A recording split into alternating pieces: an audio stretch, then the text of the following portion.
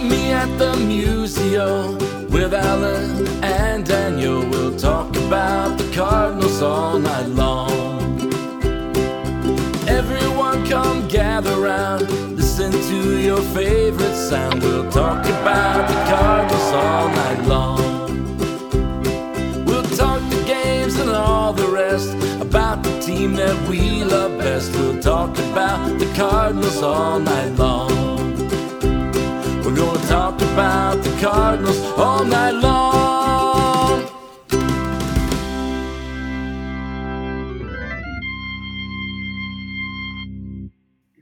Good morning. Welcome to another edition of Meet Me at Mutual. I'm your host, Daniel Shoptaw at C70. You got over there, Alan Medlock, Medlock1 on the Twitter X thing. It is finally the end of the 2023 season. Alan, I know your weather, like mine, kind of slammed into fall in the last couple of days, and it's like it kind of finally realized the baseball games weren't playing. So let's bring the cooler weather. It's been nice. It's been a little bit different though to have this time of transition without any Cardinal baseball. Yeah, what a weird week though. We started a little bit warm, ended cold. Mm-hmm. I mean, I woke up with a 3 in front of the temperature. If that tells you anything, it was 38 degrees when I was up and around, and kind of slammed in because we had an 80 this week. If that tells you anything, several 80s this week. Mm-hmm. It's kind of odd to not have Cardinals baseball. It was kind of came to a merciful end. And what was probably the highlight of the season in that last weekend. It was fun to watch. I've got to point something out that kind of has driven me nuts this week. I love the playoff format. I know that you and I maybe not necessarily agree with the amount of teams and stuff like that, but I do love the series. They took a black eye this week by all ending early, meaning you had the 2 days off. And I understand that some of this is all for television or whatnot, but today will be fun with everything starting at noon. But it's tough not to have a Friday night playoff game in October. Yeah. And you're right. I mean, that is the nature of scheduling because with that short series, sure. And I'm sure baseball doesn't expect all 4 of those to go short, but maybe and they probably won't very often, but as you let in weaker teams, although to be fair, Milwaukee was one of those teams they were going to get in no matter what the yeah, well, you're right. They were one of the ones I was going to talk about here in a second, but go ahead. But I mean, as you do that, I mean, in theory, you're going to run those risks of the really good teams being able to beat those teams. Sure. Now, baseball's baseball, and you could put the Pirates in the playoffs, just drop them in, and they might win a series or something just because the way baseball goes. But yeah, you wonder, if this happens 2 or 3 times in a row or 2 or 3 times in a 5-year period, you wonder if baseball will see what they can do to adjust that. Maybe it is starting a series off, like they used to do, starting one series on one day and starting the other series on the next day. I don't know, but it feels like they definitely don't want a dead day at all if they can help it, but definitely not 2 days in a row. Well, something this weekend's so big in Oklahoma with Oklahoma, Texas going on that I don't know if any sporting event is going to trump that. Don't get me wrong, but I will tell you, I mean, the fact that the division series starts today at noon is way down the list on what's going on here. Now, this obviously isn't the best test market for those things, but yeah, I mean, while I'm excited. And while during halftime of the OU game, I'm going to turn it over to the Baltimore game. I mean, but I'm a baseball guy. I'm not so certain. I think they will have to adjust with the scheduling a little bit. I mean, some of these games on Saturday afternoon are going to get buried just because it's football season. Yeah, I mean, that is the problem. That's the problem baseball has right now more than anything is that, once even September, baseball can sometimes be overshadowed by college and pro football. But definitely when you get into the postseason, you do run in against that. And, maybe the World Series could compete against, a regular Saturday football game or whatever.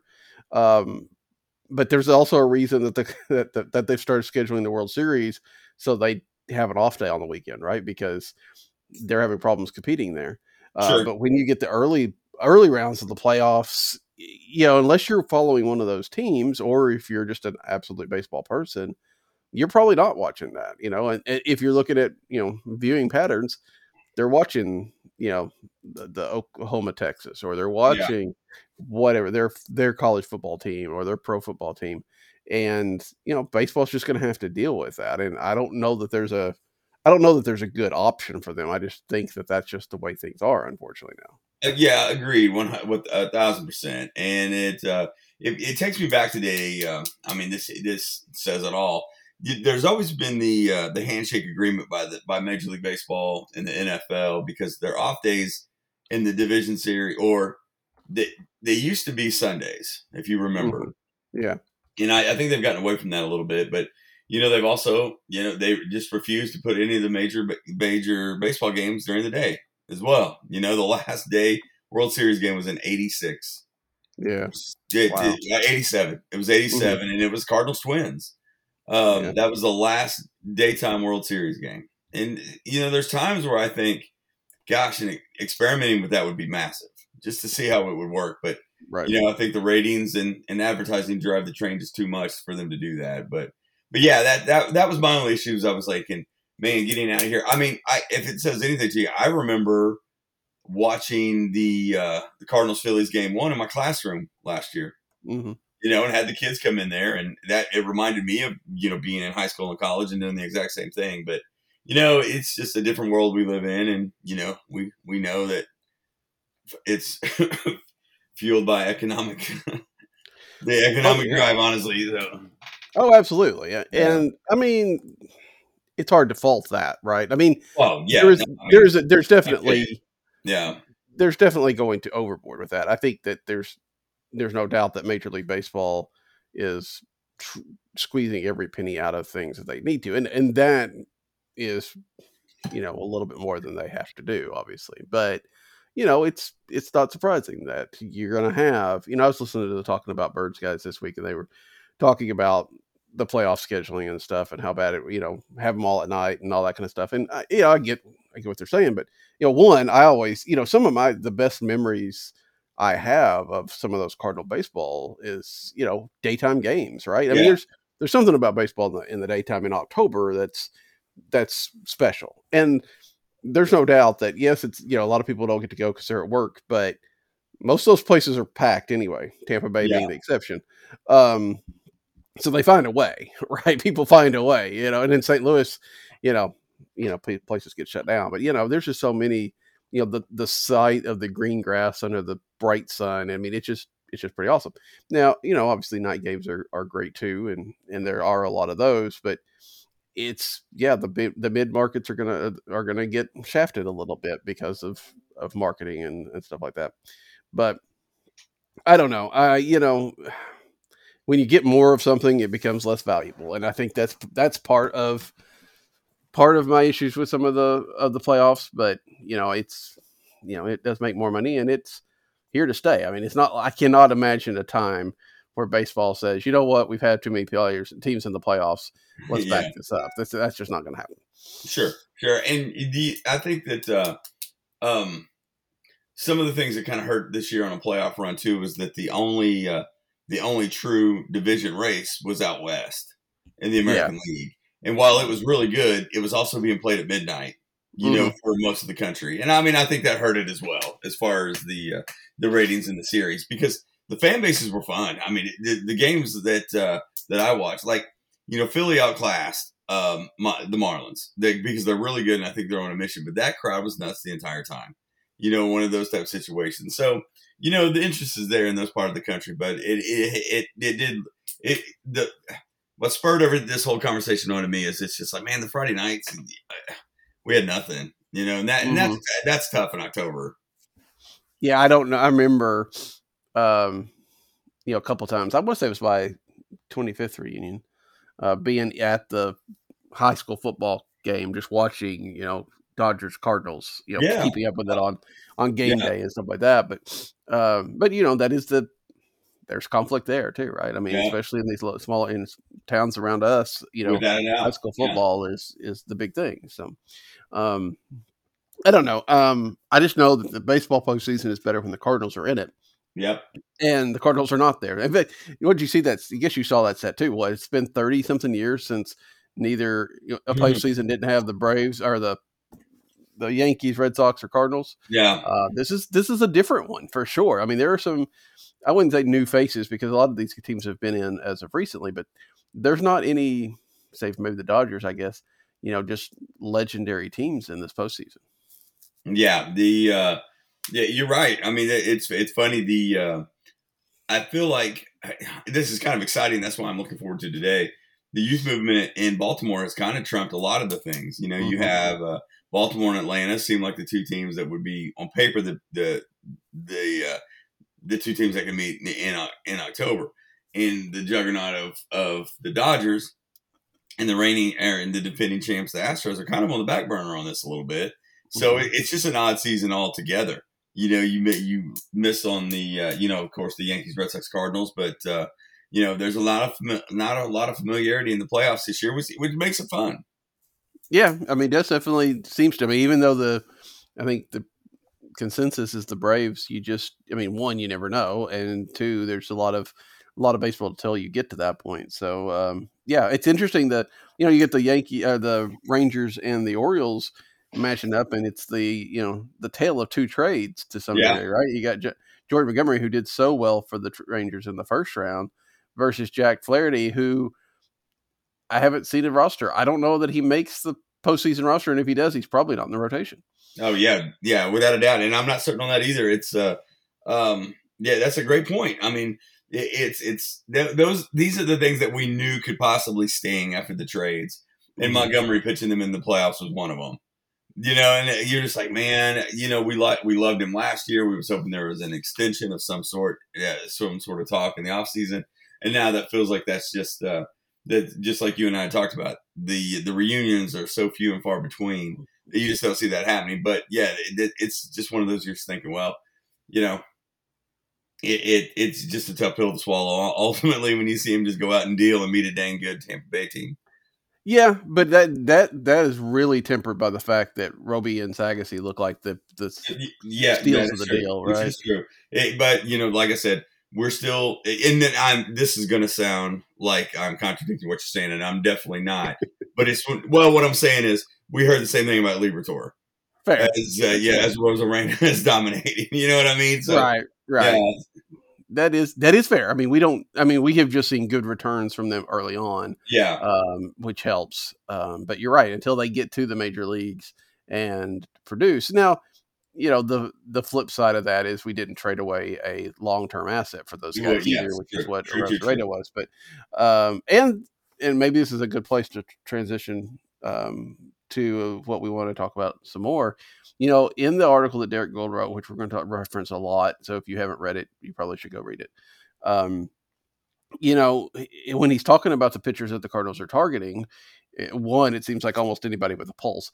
But two, he does point out that the club has not closed the door on a reunion with Jordan Montgomery, which I thought was a little bit interesting just because of, as you said, we thought there would be an extension. They never seemed to have much interest in that. Montgomery had, at least in the media, said, hey, he was open to that, but it just sounded like they either focused on Michaelis for one reason or another and just didn't engage with Jordan Montgomery. So you kind of felt like, okay, maybe there's something there. Maybe there's just some sort of fit they don't like. But as well as he pitched this year,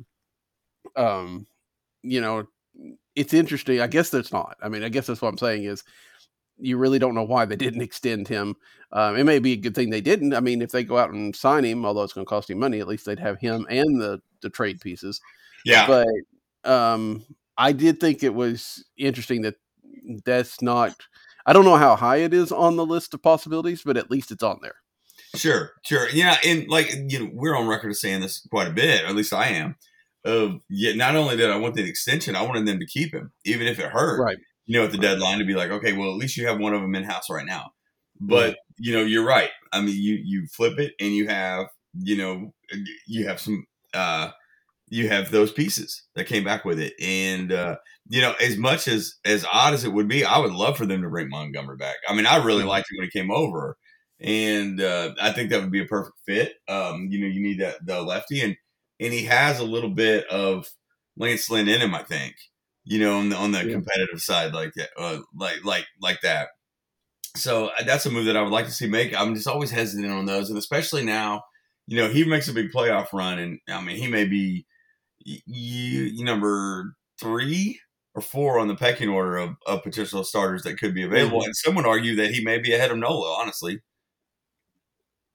Yeah, I mean, it's an argument may be made. I don't know how often people would make it, but some, and there's no doubt that some of that pecking order, as you were saying, is perception, right? I mean, he may be better than Nola, but because of Nola's background and track record and stuff like that, on a more public stage, that might have people thinking that. And we've kind of been conditioned already, right, to think that Nola and Snell are the top people. Yeah. And again, they very well may be. I'm not looking at numbers and stuff like that, but you're right. Montgomery may be as comparable to some of them as they want. Now, yeah, and he's not going to command quite as much money. He's going to get a lot. There's no doubt about it, especially with if he has a deep postseason run and pitches like he did in the first round, then that's going to add to that. He's also going to say, hey, I know the Cardinals organization, but I also know that, they didn't engage with me when they had a chance to. So, I don't think he's going to necessarily cut them any favors if that regard. If they're going to get him, they're going to have to probably outbid him. And that's, we'll see. I mean, because I do think, and we go into this article, Derek Gould wrote, they are, at least in all indications and all signaling, going to be significant players in the free agent market, to the point that it's definitely about quality, but it's got quantity too, because they need about 3 of them, but they're not just going to go out and get 5 middle pitchers and see if somebody develops. They're going to go out and at least pay for a track record. Yeah. That article is the one to me that we knew the names. We've talked about them for 2.5 months now. Mm-hmm. The ones that are going to be out there and that we think they make a play and probably should make a play on. But when you have someone who is hesitant to throw names like that out there without any true links, make the article, write that yesterday in Gould and put names with faces and all that good stuff. It did make me think that, hey, this could be one of those where they're going to abandon, past abandon the way that they've done business in the past and make a move on several names to see who they can bring in. And you called it out before the show. Not only the 3 arms they think they need to fill into the rotation, but they're going to beef up the bullpen as well. And then trades are going to be a big factor in that. And who are we going to see and who we're going to see move out? Those things are going to be big, but it does seem like they're rallying the troops to make a big move this year. Yeah, and I think we've probably touched on this last week. It's hard to know where I've talked about stuff, but this is a situation where I feel like they're going to spend money, maybe a trade too. It kind of, and I want to I'll talk about trades in here a little bit, but they're definitely going to spend some money because they don't have this kind of pitching in the minor leagues, and hopefully at the end of whatever these contracts are, 4 or 5 years, they're going to have a lot more of that young swing and miss controllable pitching that they can then, they don't have to continue this process. This is like a patch job that they're making as they start transitioning into a different kind of minor league system, or at least a different kind of minor league focus. And so I think it's possible that, you get that argument. Maybe that argument works with Build a Bit. I mean, I think the biggest argument is, hey, we just finished last place. Yeah. But, maybe it's the idea of, okay, we're going to put this money out now, but, in a few years, hopefully we're going to get similar production at a fraction of the cost. Yeah. That's and they needed the farm system rebuild. We knew that. Mm-hmm. We need that. Not that it was in a terrible state, but you needed to beef up the list. And I'm looking at their your top 30 list right now, and let's see here. The 1, 2, 3, 4. Two of their top 5, 3 of their top 10, 4 of their top 10, 5 of their top 10 weren't with the organization last year. Mm-hmm. If that tells you anything about how they needed top level prospects, and one of which is Mason Wynn, who's up and will be their opening day shortstop next year. Right. So yeah, they needed to go get those guys. I mean, so ultimately in the outlier season that we think that was terrible and is just going to be the 1 year, they did a good job of revamping the top level of the minor league system. So, you can flip this, and Mo can look like a genius if they do this well. But then it comes with the danger of health history and what happens with the rotation pieces that they bring in. Yeah. It's a dangerous thing. I mean, we saw that. You and I were talking earlier about you were never a big proponent of Carlos Rondon, who. We talked about last year. The Cardinals could have gone and there was an argument to be made that they should have gone and gotten. But, if they had, he would have been probably, assuming everything is the same, would have been hurt. And that is the risk you run with these pitchers. In fact, there's a good chance that, I would say there's a good chance no matter who you sign this year, if you sign them to a 5-year deal, you're going to miss at least maybe a year total out of that contract, because that's just the way the pitching is. I do feel like I don't follow this quite as closely as I should probably, but it feels to me that Nola's been pretty durable. I don't remember him being out for any significant injuries. Am I missing something? Let me look on his page. I don't. Seems like the normal. Let's see. He's had 30 starts the last 1, 2, 3 years. He had 12 and 20, which that doesn't mean much. I don't know what the situation is. That's pretty much a full year on that year. Yeah. The 15 when he came up, he had 13, 20, 27, 33, 34, 12, 32, 33, 32, 32. So pretty 32. Much, yeah. So pretty dang durable. Yeah, which is good. Although then then the flip side of that is, of course, somebody's going to say, "Well, yeah, it's due, right?" If I'm not mistaken, he is a Tommy John. He's already had a Tommy John, I believe. Oh, did he? I may be wrong about that, but I thought he did. It may have even been at Louisiana State. I'm trying to look for it. Okay. But yeah, that's that's interesting, and I think obviously John Mosey, like I said earlier this year, referring to Tyler O'Neill, most notably that health is an ability to some degree, and maybe that's true, maybe it's not. I mean, I feel like there are genetics and training and things that you can do to be more durable. Doesn't mean that you're going to avoid injury. Obviously, there's always going to be some. But I mean, you look at Adam Wainwright. He missed years, right? But he also pitched till he's 42. So you look at the Verlanders and stuff like that are here forever. So these kind of guys are possible, and I don't know. Aaron Nola to me just kind of feels like a guy that would work in St. Louis. I don't know why. I can't say there's any particular reason, but I don't know if maybe because he's not super flashy or super dominant. I mean, he's very obviously top pitcher, but I don't know. For some reason, he just kind of puts off a little bit of a St. Louis vibe to me. Yeah, I can see that. And I was wrong on the Tommy John. For some reason, I thought he had one in college or was had moved past it. So potential taking time on, I don't know. One of those type deals, but I don't know if that should be a factor either. No, as a matter of fact, I don't think it should be a factor. But yeah, you're right. I mean, I do feel like Nola and Gray are the two that make the most sense, and I think it's just perception. Period. I don't have any theory behind it. I don't know. I almost felt like Gray should have been a Cardinal in the when he was traded a couple times after Oakland, type situation. Yeah. So yeah, the two of them make a lot of sense to me. Yeah, and the other names involved here, of course. Gould also mentioned Snell, Yamamoto. He also mentioned a closer, Yuki Matsui, which I have not. That's not a name I had heard before this. It's also interesting. He did not mention Imagama or Ishigama, whatever the other Japanese pitcher coming over. That doesn't mean the Cardinals aren't involved. I think we've seen other things, but it's just a little bit interesting that he didn't mention that one, but he did mention Yamamoto.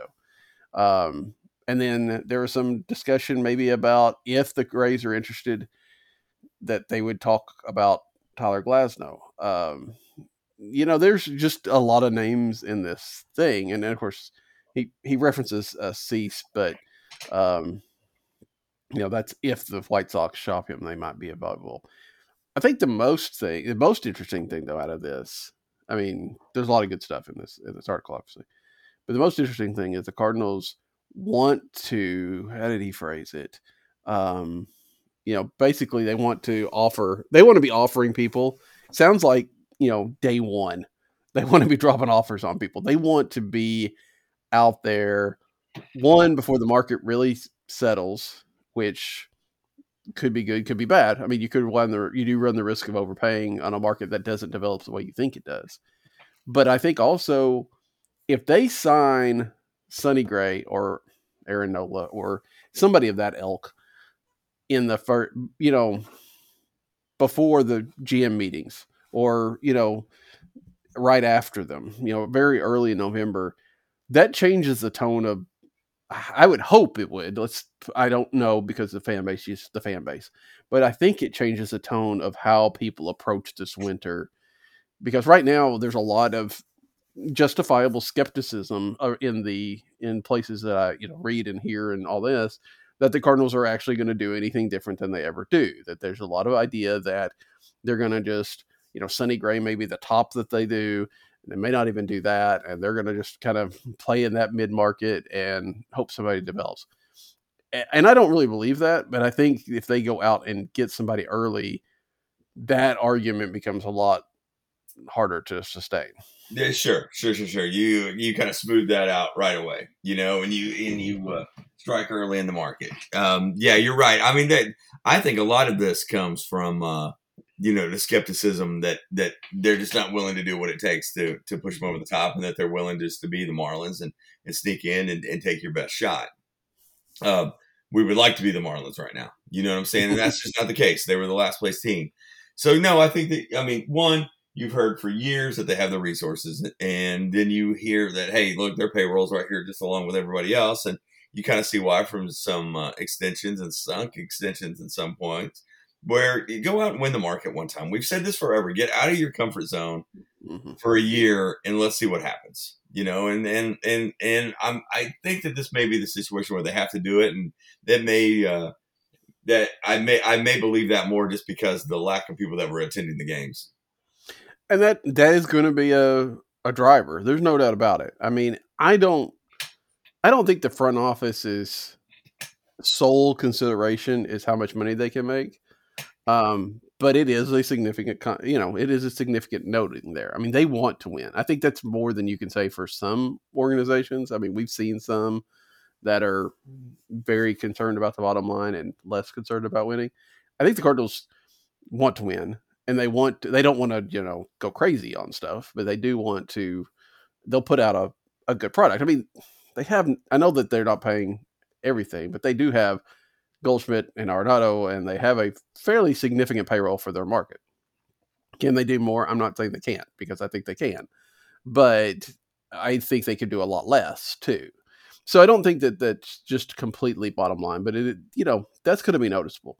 And, they had a lot of season ticket sales this year because people thought it was going to be a good year.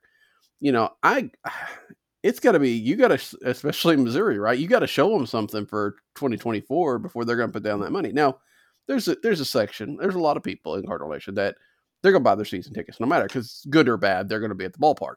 Exactly. But, there's probably 20-30% of that with the way the costs are going up and everything, without, everybody's money is a lot less than it used to be, it feels like. That, they've got to kind of reevaluate that. And they're like, hey, if they're going to have another year like this, I'll buy a ticket here and there, or I'll buy those, standing room only tickets or whatever. I'm not going to renew my season tickets. But you go out and get a NOLA or something like that, and at least stir some excitement about next year and give some idea that this is an aberration, you're much more likely to keep those guys or those people in the fold. Yeah, that's true. I mean, that's and you wonder, and this may sound really dumb, but is the fan base that's going to be there, regardless? Is that an aging fan base? Does that get into something that we have no experience talking about? I mean, you know what I mean? I don't know. Oh, I have plenty of experience in aging, Alan. That's I true. don't know It's what true. you're My talking hairline says it all. about, but I wonder. Yeah, that's a fair point. I don't know that it's completely the case because I see people on Twitter that they're definitely younger than me, that are going to games like all the time, and they're very focused, and I mean, I'm sure there's some of that. I mean, because there is. I mean, when you're younger, especially if you're just kind of getting established in a career, it may be where you don't have that money, or that money, you have to be a little bit more cautious with it. I don't think the dedication to the team is any less, but buying the tickets, yeah, that they may not do that as much as a 50-year-old guy that's kind of established and has that money kind of earmarked for every year. Um, but that is a situation that the baseball has been trying to adjust, right, to bring in the younger people and to make them committed fans. I think St. Louis is a little bit unique in the idea that excuse me, I feel like that is such a family thing. Like, Yeah. your father was, your grandfather was, that's not everybody, obviously. There's a lot of people come to it, but I feel like it gets passed down a lot, that I don't know if their younger demographic looks the same as a Seattle younger demographic. Yeah. Yeah, That I don't makes a know. lot of sense. I mean, that's and I think that's the Midwestern portion of that. You know what I mean? Mhm. And I think that may have been the point you were trying to make, but Yeah. no, I agree. And to the bigger point, that may not be a huge deal, but I do think that there is that, just like we talked about, that element of, hey, the status quo doesn't work anymore. This is what we're used to. Get out and strike, and let's fill the seats with some big names. Yeah. Yeah, and I mean, how do you market this team for next year if you don't have a big name, right? I mean, you don't have Adam Wainwright retirement, you don't have Yadier Molina and Albert Pujols retirement. Um, it's, I mean, you could probably focus it around Goldschmidt and Arenado, but heck, it's theoretically Goldschmidt's last year, right? But not in the same way that it's a Pujols or Molina last year. So I don't know what your face of your off-season marketing is if you don't go out and get some new faces. I mean, maybe it's Jordan Walker, Mason Wynn. Maybe you're saying, "Hey, come watch the new kids," and I think there's value there, right? I mean, those guys are, Jordan Walker was. I think it just speaks to how deep the rookie class was this year. That when I'm reading some stuff about votes for the rookie of the year, there's some ballots don't count him. I think he should be there. Some way he's not going to win it, um, but you can understand. I mean, there's a lot of. I mean, half the Reds are possible. Yeah. So maybe that's how you do it. But I think, if you've got an Aaron Nola and you get that buzz, I mean, one, it's free publicity, right? You're signing the stuff, people talking about it. But you sign a Nola and then you sign a Gray, and I'm almost coming around to the fact that, and you can tell me what you think. I'm almost coming around to the fact that they might just sign 3 pitchers instead of signing 2 pitchers and making a trade. Yeah. Or they may sign, if they trade, it's for a number 3 or a number 4. I mean, what do you think? Do you think that, because I know we kind of talked in the past that, hey, they're going to have to get rid of a Gorman or a Donovan to get one of those young, and I don't think, just as an example, Logan Gilbert, I mean, that's just a name that gets tossed out a lot. Not that I'm talking about him per se, Yeah. but, it's that kind of guy, the guy that's young, that's uncontrolled, that they'll have for a while. and they'd have to give up a pretty significant piece to do that. I thought that the way that's what they were going to do, but that they would do a 1 on the market and a 2 on a trade, and then sign a lower one. But the more I think about it, I just don't know that I'm on that boat anymore. So it'll just be checkbook only type of situation. Either that or like a situation where they can get a. Yeah, I mean, I still think they make some sort of trade because they've got some pieces that they've got to clear out. That's where I was going with it. Honestly, that's 100% what I was going to say. I was like, that wouldn't surprise me. What you said at all, because I feel like they think they have the position players in place that will make a move, other than maybe a little bit of outfield clutter. But in that same article, I feel like one of the biggest talking points in this offseason is going to be who plays center field, and I think they already know who it's going to be. And I think that's Edman. And that probably means that one of the outfielders is expendable. And that would be the only trade, because those guys are going to bring in the guy that you just talked about, maybe the fringe line 3 or 4, and that may be it. So you may be onto something on that. And I was skeptical that they would sign 2 frontline guys, just because the way that they've done business and the comments that Mo's made before about it's never good to win the offseason. But I mean, their back's against the wall now, and they're going to have to change the way they approach things. Yeah, the problem with signing, too many of those guys is they lose. Anybody that's got a qualifying offer, they'll lose a draft pick for. They won't lose their first draft pick, but they'll lose later on. And being as high as they're drafting this year, that's a significant amount of potential talent and pool. So there's some, and then that's honestly an argument for them to re-engage with Jordan Montgomery, right? He doesn't have a qualifying offer because he's been traded. Nola's going to.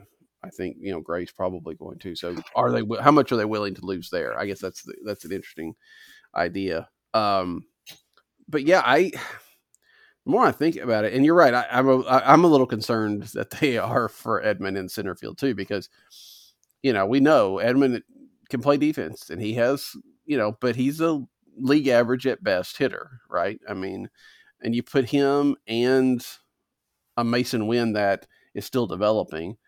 I mean, there's 2 guys right there that are, become a problem in the lineup. Not that I'm suggesting they don't have Mason Wynn or anything like that, but so you're probably right. Don't get me wrong. I think you're right that the fact that he's playing out there is significant, but I don't think that makes the team better. Sure. And that maybe answers. Maybe is the soft landing spot more than the answer to the problem. Is that I mean you know what I'm saying by that? Yeah. Then, hey, we have this in house. Let's do this instead of making a move. Not necessarily let's go play in the center field market or move somebody to where he can still move all over the field. Because in that article he said he's probably going to win the Gold Glove for the utility man this year. Right. And well, is that where he's better? And I'm a huge Edman fan. Don't get me wrong, But yeah, you're right. I mean, and I felt like you could see that early in the season when he was playing a lot, because the broadcast clearly was echoing the front office by saying that, hey, this, he can really play center field, and they feel like he's their best defensive option out there. And I thought, well, this is kind of drawing a line to what that's going to look like next year, because you have your middle infield set up. You know what Donovan's going to be. You think you have a star in Gorman, and then Wynn's up playing every day. The lineup starts making itself out really quick when you do that. Yeah, and I think that. And let me be clear on this too. I just envisioned an outfield and a lineup and whatnot, and I did not have Tyler O'Neill in it. And I think you and I had talked about. I think he was the one in the crosshairs of the Marmol comment. That seems to be the most common interpretation of Marmol's comments about wanting winners in the clubhouse. And it may be. It's hard to know who else he might be referring to. But like I said, that odd trade may tell us a lot. Yeah. Well, and I think the biggest thing is if Tyler O'Neill is traded, that's one thing. But if Tyler O'Neill is, for a guy that, I think he's going to make $6 or $7 million probably next year anyway. If he gets non-tendered, then I think that's the biggest sign, right? Because if you keep Tyler O'Neill, if you don't trade him, I get that on trading, but I don't think you can just non-tender a guy like Yeah, Tyler O'Neill unless there's a situation where you just don't think it's going to work at all and you can't get anything for him. Which, I mean, given his health right now, his trade market can't be that high, right? So, but if they non-tender him, that's telling, especially for a Cardinals organization that does not like to get rid of people yeah, or depth. That's part of the problem that they've got right now.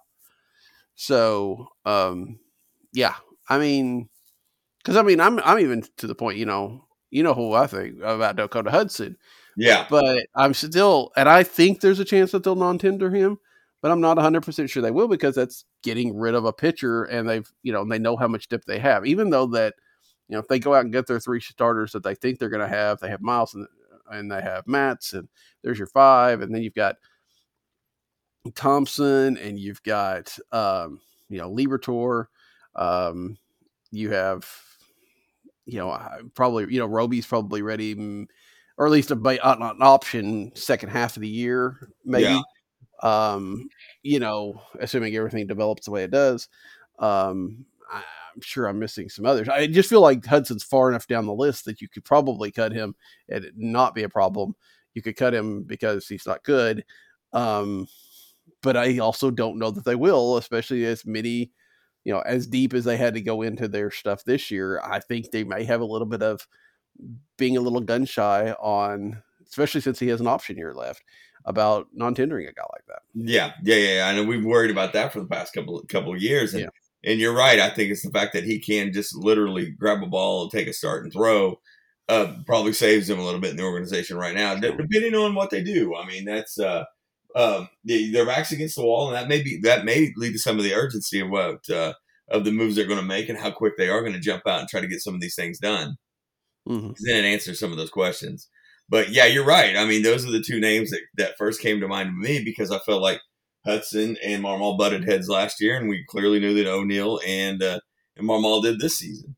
So yeah, you're right. I mean, you may be onto something, but it's funny the way that it was worded, and the fact that as much of a fan of O'Neill I have been, he will play a week and be out 3 days all season long. And it just gets old. And I'm like, I'm at this point, will he ever reach 4 or 5 more potential? Possibly, but I'm willing to let that go just because of the inability to be in the lineup. Yeah, I mean that's the problem. Is his best year is what 3 or 4 years back now, right? Yeah, And between health and then just not necessarily been consistent when he has played, it becomes harder and harder to say that's. I mean, that is the kind of guy he can be, but you don't think that's the guy he's going to be going forward. I don't know. It still, to some degree, feels like Tyler O'Neill's fresh and new, and that he's been here for 5 years or something like that, maybe more than that now. And it may just be that, and again, it's so hard to know. I mean, that's the kind of guy that, you trade him off to Houston and he hits 40 homers, and you're like, man, we gave up on something. But that just may not have happened in St. Louis. It may just be a new organization, a fresh approach, something like that. Obviously, he's done it before in St. Louis, so it could. But sometimes, it's best for both parties if they just go separate ways. I don't know that that's where we're at now, but if they're going to commit to Tommy Edman in center field, then, Tyler O'Neill doesn't need to be here because he's not going to get to play. I mean, you got the DH spot, but,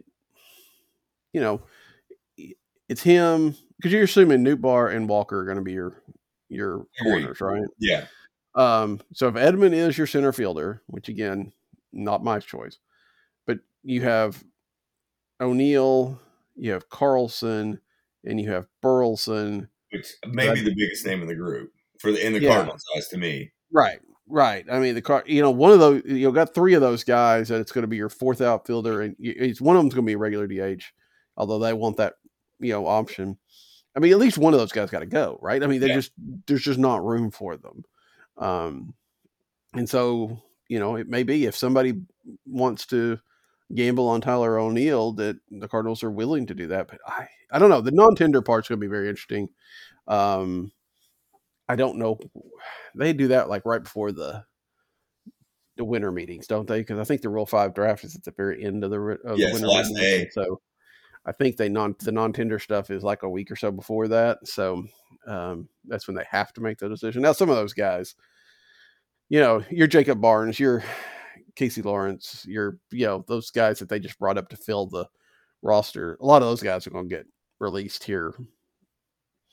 I don't know, maybe before I don't know if they can do it before the end of the month, but definitely as soon as the World Series is done, those guys are gone to clear up some room. But the O'Neills and the Hudsons, it may be a bit before we find out about them. Yeah, sure. And it's one of those to where I just can't envision an outfield of consisting of Carlson and Nola on the roster, or not Nola, Carlson and O'Neill on the roster right now. Yeah. Yeah. I mean, And there's. I hope that wasn't a slip. I don't. Yeah. I don't know, because those guys are locked in. Yeah. And again, you've got, Victor Scott II is probably going to play in Memphis next year. So he's going to be knocking on the door for the outfield here pretty soon. I mean, he's an obviously different type of player, and I don't know that he comes up, I mean, Kyle will let me know, but I would be surprised if he's up by maybe like August or September. Maybe you're looking at a call up, if depending on situations. I mean, I think he's still got some development to do, but he's a guy that's going to be very interesting, it feels like.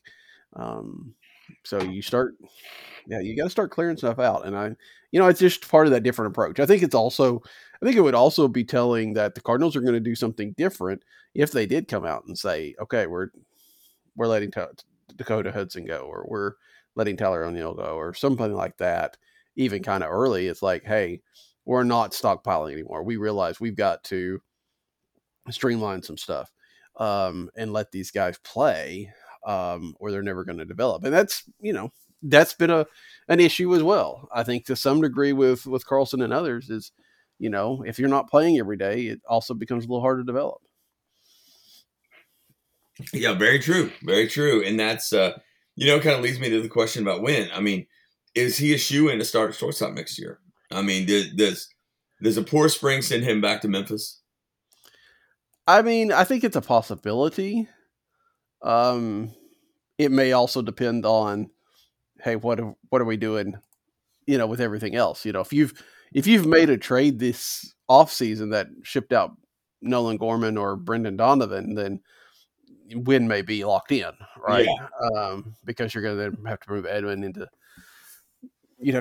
short Yeah. permanently, which you could do, but then that may have messed up your whole outfield. So I think that, you may be able to tell, but I think with assuming there's depth, I think that he is the favorite. But yeah, there's a possibility that he goes back for a little while. I think we saw enough at the major league level that I think he'll start at the big league level, but it's not a guarantee. You're right. Yeah, and that's it. Unfortunately, a lot of his chances. I think there's not going to be a lot of pressure on him offensively, but there will be if other guys don't hit. You know what I mean? I think that would be that may be more telling than anything. Yeah, I think you're right. I mean, we've seen that in the past. But that's the kind of situation that, it's, he still starts a major opening day. It's just that, maybe if he's not hitting by the end of April and the team is slow out of the gates, then he heads to Memphis at that point in time, when we've seen that with Colton Wong and others that, and Walter this year. Yeah. And sometimes you just get sometimes it's not about you, it's about everybody else. Yeah. But hopefully that's not an issue. And again, I think Wynn's going to be fine at the major league level. He was obviously fine at AAA, and it just takes him a while to get adjusted.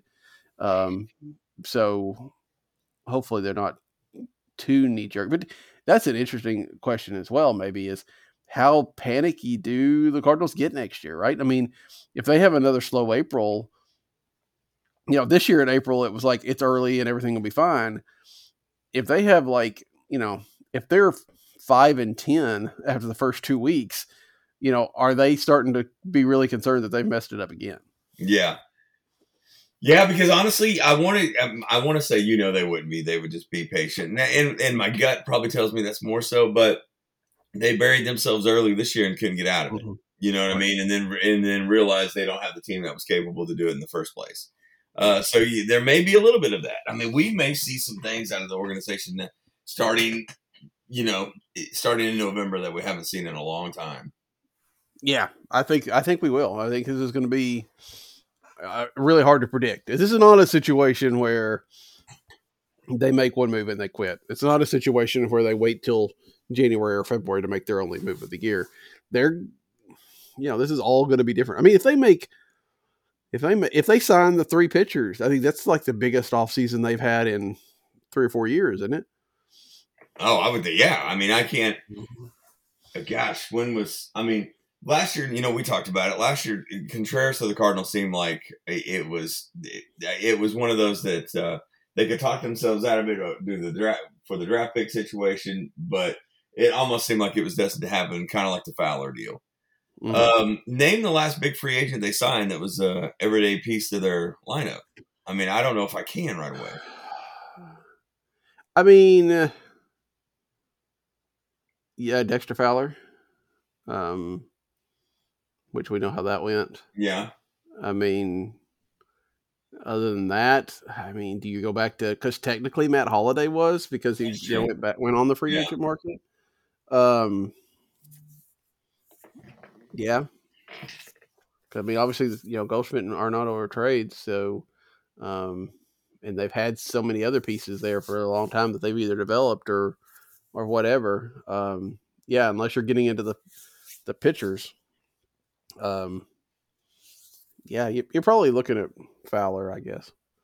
So, it's been, and that was after the 16 season. So that's coming up on 8 years. Sure. So, yeah, it's a long time.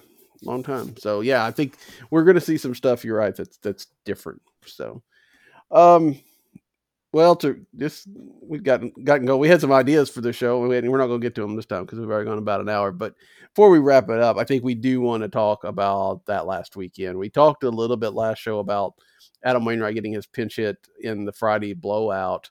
But the whole celebration of Adam Wainwright on Saturday and Sunday was pretty incredible, I think, to some degree. I don't know that of course, you don't have these kind of players very often, so it's hard to know. But I don't know of another organization that would have been quite as embraced him as much as that did. And it's a rare player, it's a rare situation, but it was a lot of fun that last couple of days. Yeah, we say this all the time whenever they do it. And we don't necessarily see the flip side of other teams, but even in a season that you can disagree with just about any move the Cardinals make, they always do these things right. Right. And it was pretty touching. And I thought it was well done on Sunday, and actually well done on a weekend. And like I said in the beginning of the show, it was the highlight of the season, and what was a pretty big highlight for a pretty bad season. Mm-hmm. Yeah, I mean, when you look back this year, it's going to be Adam Wainwright. It's going to be the 200th. It's going to be singing at the beginning and singing at the end. It's going to be him hitting. It's probably also going to be a little bit of the struggles that he had in between. But that's probably about the only thing you're going to take out of this year. Well, the debuts of Walker and Wynn, I guess, maybe the other things. But so yeah, it was pretty incredible. It was very interesting that he didn't realize that Yachty was there. I could not imagine Yachty or Molina not being there for that, right? I mean, that just was like, of course he's going to be there. But obviously they kept a pretty good secret on him because he almost broke down completely when he saw Yachty. Yeah, I thought the same thing. And you know what? Yeah, it was cool. I mean, I thought that it was a shoe-in as well. So it was, to keep it under wraps for so long, that I thought that was pretty awesome. Yeah. Good gifts. I thought, very personal gifts, including the dog, which is, Um, moving into the Cardinal animal pantheon, right? Yeah. Along with Torty Craig and maybe the Rally Squirrel, and now we've got Louis Wainwright. Yeah. Got our own menagerie here going. But yeah, it was incredible. It is going to be so different not having Adam Wainwright on the field. I don't, we obviously haven't seen the last of Adam Wainwright. He's already said that he would be willing to do some Valley Sports games next year. I don't know. He's doing the playoff games. Maybe Miss Wainwright isn't quite going to have him locked down like maybe she thought she would, but Yeah. He's going to be around a lot more. Sure. And you know what? It wouldn't surprise me within a year or so if we're seeing him do a lot of games. Yeah. Broadcast wise. Yeah. Yeah. And I don't even necessarily know if that's Midwest. Yeah. I mean, he may get some chances, but I don't know. I mean, it's going to be interesting. It's because, he does have, his oldest daughter's almost about to graduate high school, I feel like, because he said something about her being on the stage in 06. So she's, probably was young then. She's getting that age, right? I mean, and he's got 3 other girls. He's got a young boy that he adopted that's 5 or 6 now, maybe. I can't remember. He's got a lot of stuff, family stuff, and he is a family guy. So I wonder about like national. I would say, okay, he could do national games, but he's traveling all the time, right? Yeah. At least if he does Valley Sports, he could say, hey, we're going to be in, I'm sure he's got he's got his house in St. Louis too, I'm sure. And, he's like, hey, we're going to come up, we're going to be there for a month. I'll do games for this period of time, or something like that. And still be able to have the time with the family instead of trying to run around he'll do home games in that space instead of, not necessarily going around. So I don't know. I think that, it's a new chapter for him. You are, I think, much more of a country music person than I am. So what did you think of the concert? Well, yeah, I mean, the only one that I saw one song, it was good. And I mean, I'm just more impressed with sometimes I just what can't pro athletes do. Mm-hmm. You know what I mean by that? Yeah. You're just like, man, can I get a little bit of that talent in some way? Jeez. Yeah. It's pretty incredible, what to be able to, and I mean, just, and it's Wainwright's personality, right? To be able to go, I mean, it's one thing to be able to be a singer, but to be able then to go have a concert, standing out there on Freeze's lawn with all these people, and just soaking it all up. It's not something I can't imagine we'd ever see Paul Goldschmidt out there doing something like that. It was funny. I was watching before we started the show. I was pulling up. Cardinals put the whole concert up on YouTube.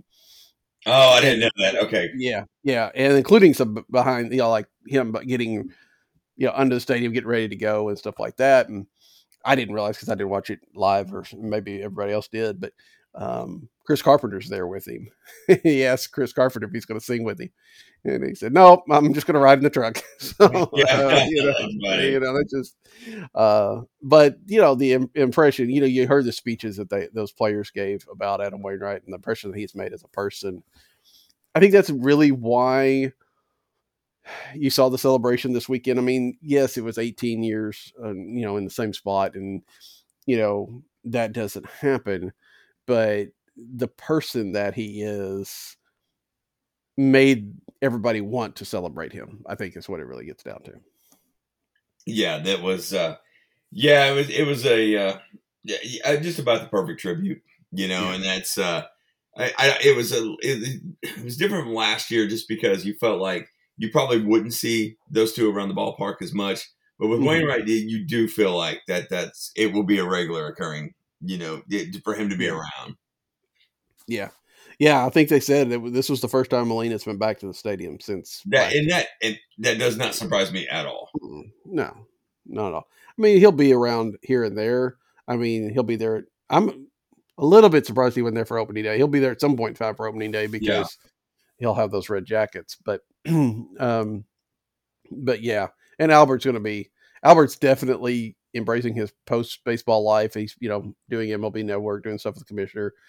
He'll be around, and he's been around. I mean, we've seen him occasionally. Yeah. I think he was at the Cardinals Dodgers game out in LA too, at some point down this year. But he'll be around some. But yeah, Wainwright would be a little bit of a different presence, most likely. But it is different, right? I mean, you remember when Ozzy left, right? Oh yeah. And there was that little bit of a transition off 11 Legend. Now, we've had 3 of them leave in the last 2 years. This team next year is going to be, it's going to be weird, right? I mean, there's just not that person. I mean, what did I see? Miles Michaelis is definitely the longest tenured pitcher. I don't know if he's the longest tenured player left. I mean, there's just not that connection to this team that there used to be. Yeah, you know what? I was thinking about that a lot during the ceremony on Sunday, of the just the makeup of the ball club next year, and how odd it will look without any of the massive names. Because as much as they are superstars, have Arenado and Goldschmidt kind of embraced the culture, like, and that sounds negative because it acts like they haven't, but or have they been embraced in the culture in the way that the others have? I don't know, and I don't think so. But I don't know if it's their fault either, and I don't know if it's the fault of having the big shadow over them and the big 3 being there last year, and with Wainwright leaving this year. So I'm curious to see what the roster looks like next year and what the feel of the roster will be like next year. Yeah, I think that, and I think maybe we discussed this at some point, that I think that it's so different for Goldschmidt and Arenado because they made their career somewhere else. Yeah. Yes, and then they come to St. Louis, and they've been great, and they've been embraced. And if Paul Goldschmidt goes into the Hall of Fame, it's kind of a toss up of how he goes in, right? I mean, he very well may go in as a Diamondback just because that's where he had MVP year here, and it wouldn't be surprising if he went in as a Cardinal. But there's an argument that he could go in as a Diamondback. Yeah. Nolan, I think that most likely, assuming that Nolan plays out his whole entire career here, the rest of his career here, and plays at the level we expect to, that he'll probably be in the Hall of Fame as a Cardinal. Much like Scott Rowland went into the Hall of Fame. Scott Rowland was not, he kind of had an options as well. But then that also becomes, though, a different story, right? Because Scott Rowland started out in Philadelphia, and yet he kind of clicked here. And maybe that's because he played on the really good teams, the 04, the 05, 06 teams. And, maybe if Nolan and Goldie get a World Series ring here, that changes the dynamic a little bit. Yeah, that's true. I mean, winning cures all. Mm-hmm. That's true. Very true. Yeah. I obviously nobody's going to be here 18, 19, 20 years like those other guys were. I mean, and Albert obviously missed out, but Albert's just Albert. I mean, that's, he was so great. That's not surprising, but I don't know. I think, Goldschmidt's got 1 year on his contract. We kind of expect an extension. So he's going to spend, in theory, 7-8 years in St. Louis, probably. That's a long period of time, but it's not, it's different. I don't know. I don't know how to explain it. I feel like it's a player by player thing. I mean, you look at how Miguel Cabrera, he was embraced in Detroit, and he was a Detroit guy, but obviously he started out in Florida, so it's different for different players in different spots. It's an intangible thing that I just don't know that you can explain. Obviously it helps if you come up as a Cardinal and become like one of the best of all time. I think that's great. Other than that, then it becomes a little bit harder to define. Sure. That's the one shoe in. Yeah. So yeah, no, I completely agree. And it's, just going to be interesting to watch. I mean, this could be what happens after the World Series until they break camp. It could be some things that it could be more exciting than the season was. Yeah. I hope so. So. Anyway, well, like I said, Alan and I still want to go over the 40-man roster, kind of just talk about the players, talk about whether they're coming back or not, just in general. But we've already hit our hour point, so maybe next week we'll get started on that. There'll probably be a lot less news, given how quiet October is likely to be. When's the last day of the World Series this year? Do you know? Does it end in October? Or does it run into the first part of November? But you know what? I had the. I'm not really sure, and let me see real quick. I have it up. Let's see how quick I can get to it. This thing's moving extremely slow. Yeah, let me see if I can scroll down. It looks like it goes to November 4th if it goes 7. Oh, wow. Okay. Yeah, November 1st. It starts on the 27th of October. So if it's a sweep, it ends on Halloween. Other than that, it goes into November. So, yeah, we've still got about a month before anything really starts shaking loose.